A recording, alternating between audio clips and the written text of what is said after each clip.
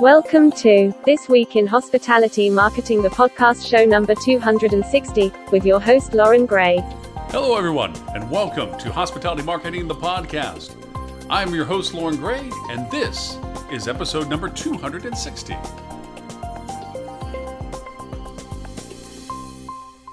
So each week we spend around 20 to 30 minutes sharing the most interesting tools, news, and techniques being used in marketing for the hospitality industry.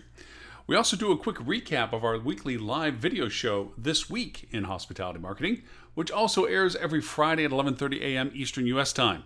So with that, let's get started. And now, today's new resource tool. So our tools for review, and there's two of them this week, is a little bit lending towards, of course, what our technique will be for the week, which we'll get to, of course.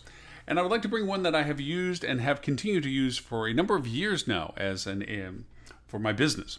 It allows me to coordinate and basically transparently show what we're doing and keep record of what we're doing and how we're getting it done. And that is teamwork.com. Now, I went through a massive vetting process to determine what I wanted to use to have as a project management platform. Having gone way back into the day with Microsoft's project management software and being dumbfounded by all the things that it was supposed to do and not really know how to do project management and not what to do with it and how it would work and what's a Gantt chart and all this other stuff. I had to get re-familiar with what a project management platform should do. And there has been a host and a variety of platforms out there that have come to market, especially for the entrepreneurs and for small businesses and for people that are ad hoc users where you're hiring a variety of people like we do for different projects and so forth. And then most importantly, from our client's perspective, looking at and being able to evaluate what's being done for them, what's the estimated time and consumption and work that's being done on certain projects and tasks. And then, of course, that cost factor based on how you finance or monetize your projects and so forth as to what it's really taking to get those things accomplished and done. There's an amount of interfaces with this that are very enjoyable in the sense that you can just have lists or bullet points or whatever have you. You can have Gantt charts with it, but you also can have tiles and project listings based on today, tomorrow, what you're keeping track of or what have you. But the real key element of teamwork.com is it's adaptive. It's also very affordable. It's about $50 a month. And with it, it allows you to add in who you're dealing with business, their context, their relationship with the project itself. You allow them to be attached to projects or tasks and so forth. You can categorize your task into task lists. You can create milestones. You can create risk factors where if this isn't done, what's the repercussions and what's the probability of that happening and what's the ramifications of it by scale. So you can make highlights to say, hey, if this fails, this is the rollout for this. This is our backup plan for this or whatever have you. And I know it may be all over the board if you're not familiar with project management tools, but it has all of these tools. It has all this functionality into it. And it allows you to coordinate, organize, and track all the moving pieces to what you're doing, which will be important to our technique discussion here shortly. A lot of people say, I don't need a project management platform, or within the hotel business itself or the hotel itself. It's like, well, look, I have multiple departments. I have different categories of people that are doing different things. I don't know if I really need a platform that they all have to touch and get engaged with and get assigned from and keep up to date with. Maybe you're just doing chats and Slack or Microsoft Teams or things like this. And these are all viable solutions to this process. I just have chosen Teamwork for what it is that I need.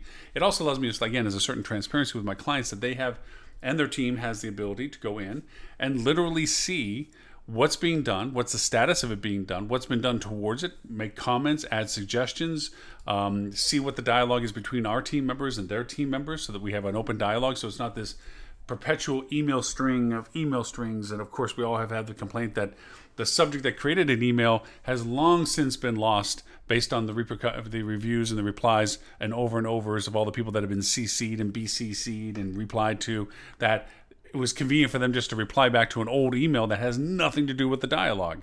So this platform supersedes that and brings all that conversation in and keeps it to the task or to the project or to the program that's going on so that no dialogue is unrelated to what it's connected to, which has been one of the strongest features of it in addition to the transparency and organization capabilities of this platform.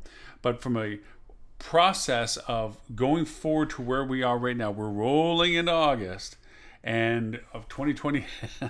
I don't have to tell you what 2020 has been. And because of that, we have to reevaluate how we're looking at what we're doing. Maybe before you had team members, maybe before you had several people that you were working with, and now you're finding yourself having to be the responsible person or party for a lot of variations that you weren't from, let's say, last year even. And like I said, we'll get to that in our technique discussion. So the looking at project management platforms like teamwork.com might be a new perspective for you. It might be a way of you organizing not just what you're doing, but what you might be having third parties do, or ad hoc teams, or corporate representation, asking them to do specific things in support of you, people that are doing adaptive things for you. It might be an interesting platform. And the other tool that I want to refer to quickly before we get to the techniques is one that I have referred to before for the very reason of what we're going to talk about here shortly, and that is Giru.com. Giru is a funnel modeling platform that's very affordable. What is funnel modeling? Well, it literally allows you to create scenarios based on your marketing, your campaigns, your strategies, and what have you, that you mathematically look at traffic, values, costs, conversions, retargetings, what you're doing to communicate, all these logic flows. If that's a new term, take the time to look it up. Look at what that means. That means conditional statements. We'll take an easy example with emails. You can create a Giru workflow that says, I send out an email, it's a newsletter. Okay, did they open it or didn't they open? There's the Y and the N, okay? If they didn't open it, how many days do you wait before you send a second email, and do you change the subject matter? Content may be the same, subject matter may change. If it was a yes open, then it has its own logic flow. Did they open any of the links within that newsletter? Yes or no? If it's a no, do you bring them back to seeing the email again, or do you send a different email to them? If it's a yes, what yes was it? What did they open at that point? Was it your AARP offer, or was it your family offer? If so, what did you do about that? Did you send something different or unique to that interest? On and on and on. Anyway, from that you can look at numbers, as in email gets sent out, 20% opening rate. Okay. Of the 20%, did they open it? Again, you're following the same logic string, but it's helping you determine where you're generating your revenue from. Of course, the no's mean, okay, 80% of the people didn't. So resend it again. And then how many percentage of those people did it open after that? Is it the same, another 20%, or was it 15 or 10%, whatever? But you can change these models up numbers-wise to say, wow, if I get a 10% reopening for my second send, and of that 10%, 5% clicked on something, and of that 5%, 1% converted at the cost of what I was offering it, here's my revenue stream. And that allows you to, without spending a dollar, determine what you need in opening rates and sends.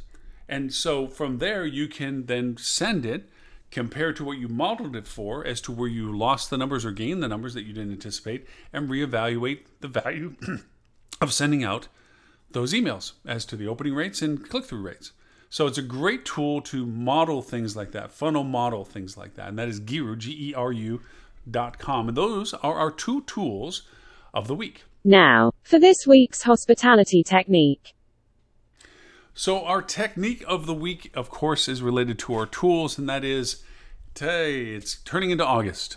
And we are, as an industry, famous for having a budget season. So many industries have no budget season, but we have found it important enough to have a budget season. Now, having been in every chair around the table for hotels, whether it be GM, whether it be corporate, whether it be sales, whether it be marketing, operations, director of ops, food and beverage director, whatever it is, we have a season. And it's a progressive season. August is usually about, let's dust off what we thought we were planning from last year. How effective has it been up to this point this year? What is it that we may need to reevaluate for next year? What are the impacts for next year in the sense of refurbs or capital expense or FF&E product and what have you? And for sales teams, they have to start dusting off, what is our recurring business cycle? Who's coming back and when? What have we lost? What is it that we're trying to gain? Who are we trying to steal business from? Is there new competitor sets? What are the SWOT analysis? All of this should sound very familiar for everybody that sits around the exec table when it comes to this time of year.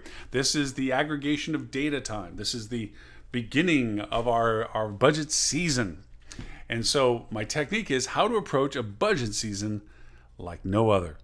Never have we, in my history of many years, 25 plus in the hotel industry, have I now had a budget season to approach like we're doing now. We don't have accurate numbers as to the impact of this year compared to last year, because all those numbers are, as we know, completely skewed to the events that have happened in our industry globally as well. So we don't have benchmarks to compare against.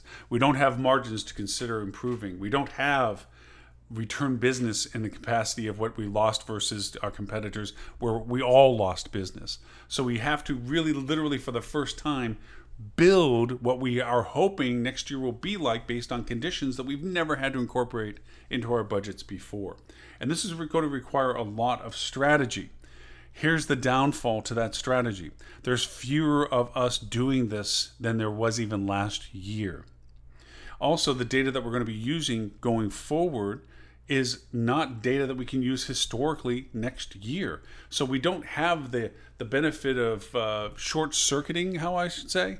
Let's just add 4% here, 5% there, 6% there. Let's cut that part out. Let's make sure we add that part in. That can't happen for 2021 because we have no reference as to its usabilities for 2021 in comparison to 2020.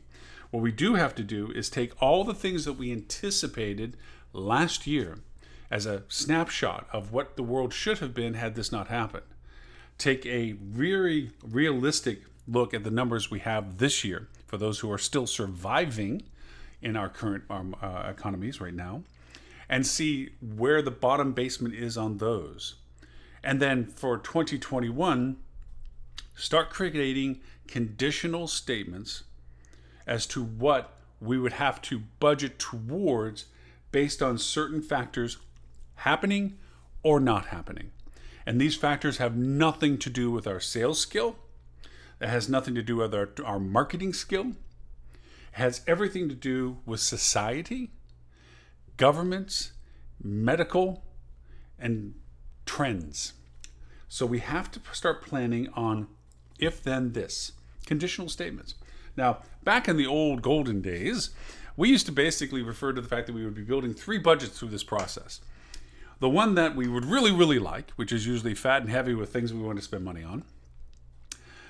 The second is the one that we would hope they never would get, or the one that we hope that they would not settle for, which was huge cuts in costs, not getting the other certain improvements or renovations and so forth, going as is, so forth and so on, which was the low end of the budget process. That was usually what corporate leaned into most, like, no, we don't want to give you that much money. No, we don't want to do this. No, you have to sit on the same furniture for another year, whatever it may be.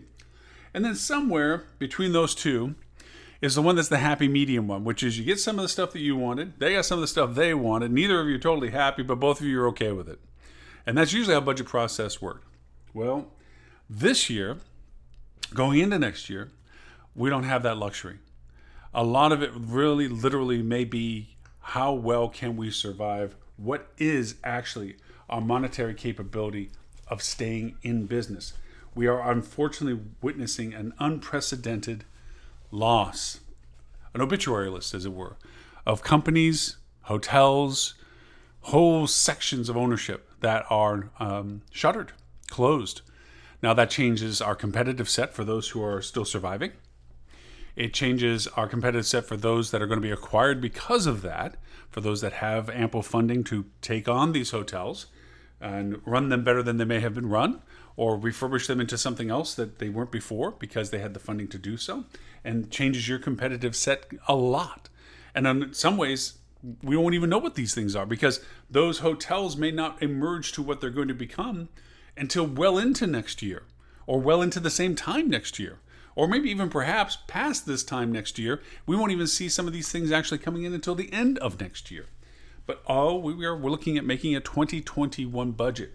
So unlike times past with budgets, where you tended to make a completely annual one and then hopefully take it off the shelf frequently enough that you were comparing what you thought you were going to be doing to the realities of what you're currently doing. From this podcast and from the live shows many times, I've told you that budgeting is a living process. And right now, budgeting and finances and P&Ls and operationals and marketing strategies is a daily process. There is no guideline for what we're doing right now. It literally is by day what that normal is for that day. That's what you're doing that day. And you're constantly creating conditional comparisons between what's going on, what you thought was going on, and what you hope goes on, and have plans for if it goes this way, we have some idea of what we're going to do. If it goes that way, we have some idea what it's going to do. And here it went this way, it was pretty close to what we had as an idea going to do. So it's a constant variation. You're flying the plane in no autopilot mode. You're literally flying between the clouds, up and down in the atmosphere as the storms are raging around us. There is no autopilot to this process. There is no market plan that's on a shelf that we already have a plan 6 weeks, 12 weeks, 18 weeks, 24 weeks out. It isn't. We have ideas, but we don't have a plan. We have process, but we don't necessarily know that that's going to be the process we create to reality. So going back to the tools we talked about, teamwork.com, guru.com, these are the means and methodologies of creating conditional budgeting, with the idea that there may be fewer of us going through this process. It is more important now, more so than ever, that what you're doing to create these conditional answers to your budgeting in the future tense gets recorded in a way that if it's not you sitting in a chair right now, that somebody looking at what you proposed understands it in a format that isn't crib notes and sidebar or scribble notes and wacky stick-it notes on a whiteboard. You need structure and organization, because even if you stay in your chair and slowly in time maybe you get more resources, you need a point of truth to bring them to that says, this is my master plan. This is what I'm planning on doing. This is what I had anticipated doing. These are all my variables. This is what I thought we were going to be doing by this time. This is why I thought we were going to be doing it at that time. This is the timeline I gave myself to do it at that point. That's the resources we needed, the values we needed, the costs that we needed as to what we were planning on doing. Now, whether it comes to fruition, like I said, is a variable. But this method of organization, this point of truth organizational structure, like what Teamwork can give you or other project management platforms, are very critical to future success. You can't remember everything about all the things you've created as variables. You need to put it down in a format that is consistent and understood by people beyond yourself. Now, of course, if you still have team members that you're working with going through this process, an organized point of truth in which everybody can interact with is even more critical, because then there is no confusion as, did you get the email? Did you follow the 15th level of the string of the email? No, we changed that plan last week. No, you weren't on that Zoom call with us. That goes away when you have a structured central core point of truth project management platform like Teamwork. Okay? Guru allows you to create the variable choices as to, with this being this way and that being this way, what do we anticipate this happening as? And you can create scenarios and make comparative scenarios so that when it does jag to the left when you thought it was going to take a right, you can say, oh, let's drop in this scenario with these changed numbers compared to what we thought it was to know what we need to change to now be more competitive or correct with where it's gone. And funnel forecasting is critical to that. Knowing that you have a base template as to what you're looking to do, some variations of it goes one way or another based on certain criteria points. And again, I've been told I should teach project management in a class that people can download, and who knows, maybe that might happen. But if you don't know about project management, it's critical to this. If you don't know about funnel analytics and forecasting, it's critical. You need to be able to create some methodology like a navigator, looking forward to saying, I want to get there. Based on the tides, the currents, the winds, the seas, the storms, whatever, I need to constantly readjust what I'm doing to still end up where I want to be. And that's what funnel analytics does. That's what project management does. And that's why it's so critical that these kinds of things get incorporated into your development, into your budget season now. Because after August's accumulation of data comes September's propositions and conjections and forecasting to October's decisions and finalizations. That's our season, remember? Now, it may not run that way because we'll be constantly in flux, but that historically is the time zone of what we do budgets for. And that's historically the progression of budgets. How well you go through that process is how well organized you are and what tools you have to make that a successful decision. So that is our technique of the week of how to approach a budget season like no other. Now, this week's hospitality news that you should know. Okay, so news and show review. Awesome show as usual. We did a little twist this week where I've always relied upon Robert Cole from Rock Cheetah to give us a well-curated list. And he did not disappoint this week either. But he sometimes comes right about the time we're starting the show, which is great for the most recent, greatest information, but also a little hard for us to prep and go through all the content in a way that makes it gives us his fair due. So I asked, because we have such a great combination of co-hosts these days and been persistently engaged with us, if they would bring to the table kind of a show and tell. What's your favorite topic that you wanted to talk about this week, that you thought would be relevant for our discussion this week of what hotels and hospitality professionals should be looking at? With us was Mr. Edward St. Ange with Flip2, Mr. Dean Schmidt with MetaSearch, and was at Basecamp MetaSearch as well. He has two platforms, one that he trains with and one that he does services with. Mr. Jason Fareed from Hotel Recovery 2020. Adele Gutman from the Library Collection, but she is opening her Aspire review counseling services, which she, again, more to talk about with Adele at any time. Tim Peter with Tim Peter & Associates. Tristan Hayward and from 3 and 6 Agency across the pond over in England. Stuart Butler with the Fuel Travel. Valen Perini with Nor1, and Lily Muckman with TCRM Services and Thinks Up Enterprises. So between all of us, we got together and we started just hitting some pretty good, right out of the gate kind of stuff. Adele brought to the table a discussion about the HSMAI, talking about what's on the minds of hospitality professionals. Where is the industry going? What is it looking at doing? And she brought it to the attention mainly for the interest of the fact that if HR departments are asking these questions at this late stage of the game, it is going to be so harmful for them, who they represent, to get out of the mud, because so much has changed. And if they are just coming into, we should be changing these things, they are so far behind those that have realized that months ago, have already started creating changes months ago, and already adapting what they're doing by bringing in the proper people in the proper positions at the proper time. If so many of these HR people are looking at evaluating what's to be done, that's a little bit like looking at the racetrack of what you're going to do when you run it, when already the race is running. You're kind of already lost the game, because by the time you join, everybody that started the race well ahead of you has probably already hit the finish line. So that was that conversation. There was some great statements made by people. Tim always has great, high altitude perspectives, and he made a very interesting statement from Bezos. Bezos says that your margin is my opportunity. There's always someone coming for you.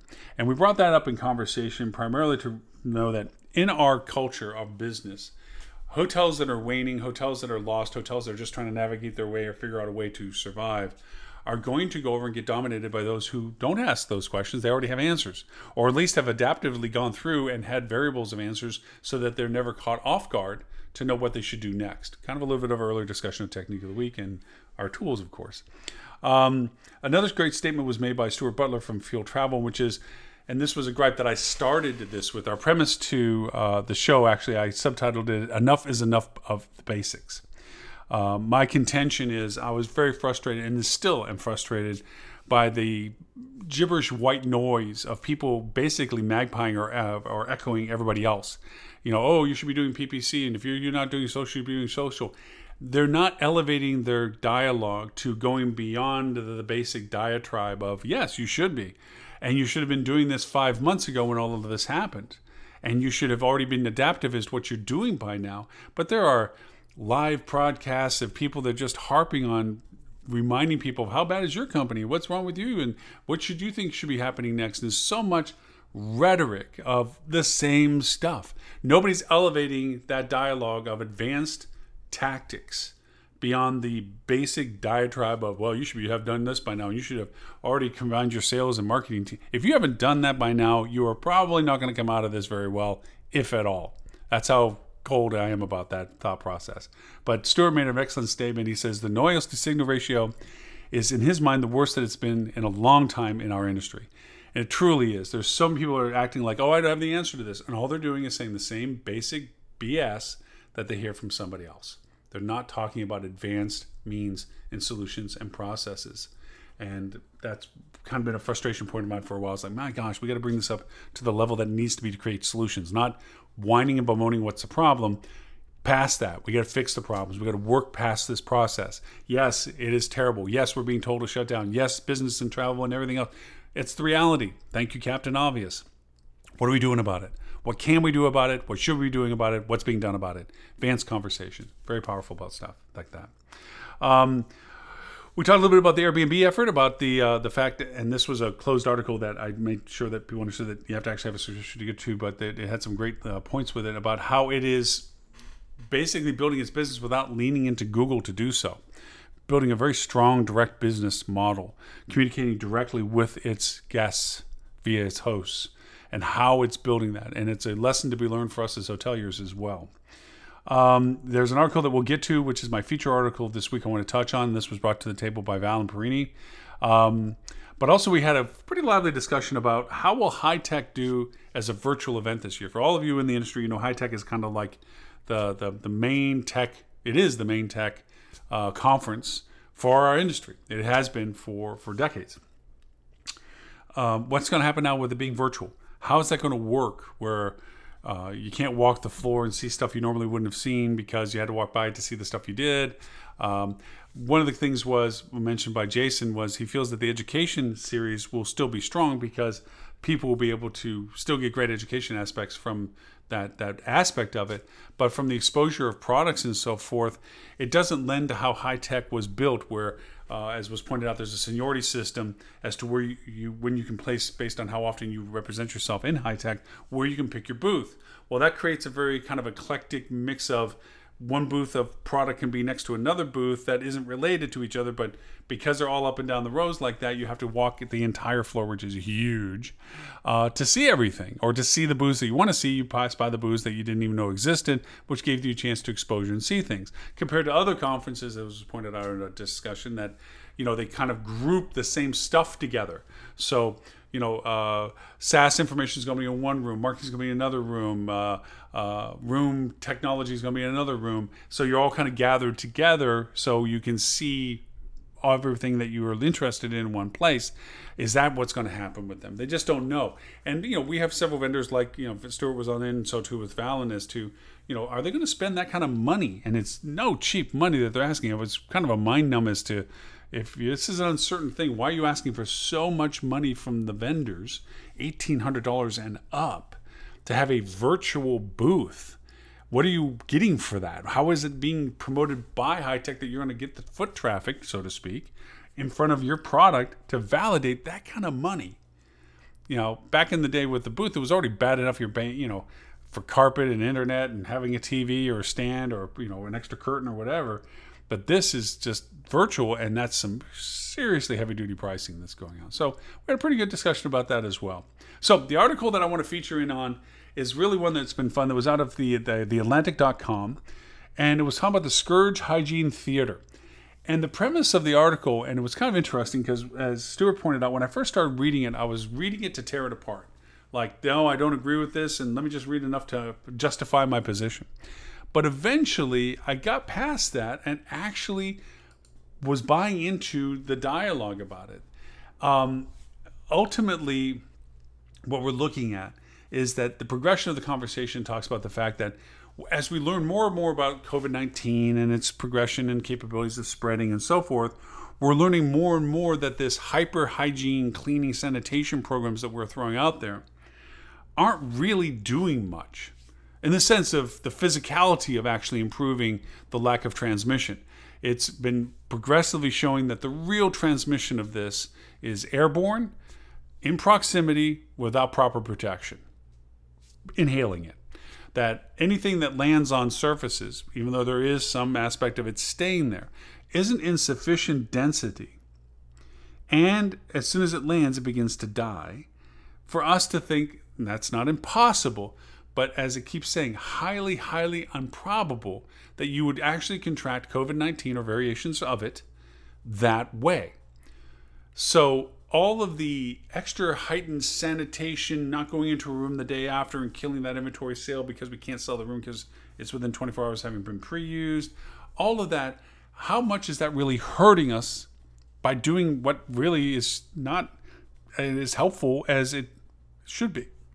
Now, of course, the first reaction is perception. Just like as we were bringing up the TSA, 15 years ago, somebody tried to blow up a plane with sneakers. We're still taking our shoes off to go through. Nothing's happened since then, but is that because we're doing that, or is that because that's no longer being tried? Either way, it's turned into a standard for us. Same too with the ounces of fluids and so forth. We create these normalities for ourselves. And undoubtedly, some level of normalcy of heightened cleaning is going on. But from a business perspective, the 20% increase in costs associated with the extra product usages by both the team members and the actual products themselves, and the time consumption of unavailable inventory, or the separation of inventory, and certainly by the lack of common area usages and so forth, without proper distancing and what have you, and food and beverage operations, and the list goes on and on and on. Is it really to the benefit of all this hyper sanitation that we're doing, or is it just out of the perception that the public is expecting that as a means of compensating for their insecurity? And on top of that, I brought up the conversation point of, I hope that in time we get past this one-upsmanship. Oh, I have a UV robot like the hospitals that comes in the room and zaps that stuff, and next person pops up and says, well, I got that, and I got a COVID bomb sanitizer that blows up in the room and unsanitizes all the surface on top of all that UV stuff. And then you have somebody behind them going, well, I got that, and the idea of it is we're trying to basically in front of each other in line, in front of the guest that's currently interested in traveling, that you were doing all this. The interesting twist of that is the current traveler by demographics is the least concerned risk-taking traveler right now. They're the ones that are pretty much either thinking it's a hoax, or thinking they're immune, or thinking it's not a big deal. So all this hyper stuff we're doing isn't really drawing in all of the other us's that are sitting back going, it's not safe enough yet. I'm not going to do that yet. Nope, don't want to do that, don't want to do that, don't want to do that. Not going to attend that, not going to go there for that. I'm staying home from this. And of course, we're looking at it going, I'm one of those people. I would not want to go to a hotel right now that didn't have both the team compensating for any sanitation that I would be interested in, the screens, the wipings, the sanitations, and so forth. But more importantly, that they're enforcing it with their guests as well. Yet, when you think about it, the things that they're doing to make me feel good about that literally are probably some of the least impactful things that will help me feel, or actually physically make me be safer. It just makes me feel safer.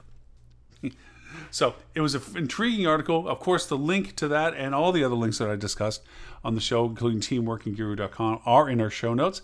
Remember, you can find us on Google Play, Apple iTunes, iHeartRadio, SoundCloud, Stitcher, Spotify, Pandora, TuneIn, Pocket Cast, Breaker, Acast. The list goes on to about 38 different platforms. We're also translated multiple linguals, 10 languages, both for the live show and for the podcast. We're even on Amazon Alexa, Google Assistant, and Siri. Just ask to play the Hospitality Marketing Podcast. It'll play on any of your platforms there. But no matter which one you may use, if you like the show, please rate us and leave a comment. That helps others find our content as well. Hopefully you enjoy the content that's being presented. Also, if this is your first time hearing this, you of course can subscribe to whatever platform you found us on, and keep track of us that way. We always do our episodes every week, so you'll always be refreshed with the latest episode.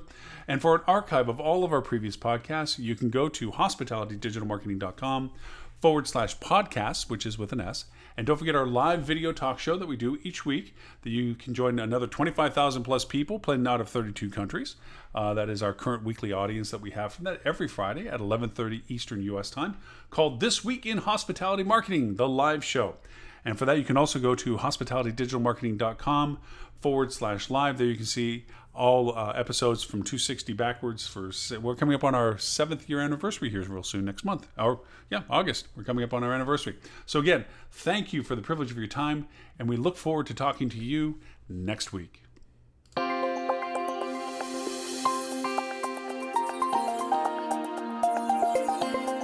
You have been listening to This Week in Hospitality Marketing, the podcast show 260, brought to you by Hospitality Digital Marketing in support of the HSMAI, the Hospitality Sales and Marketing Association International. All rights reserved. Copyright 2020.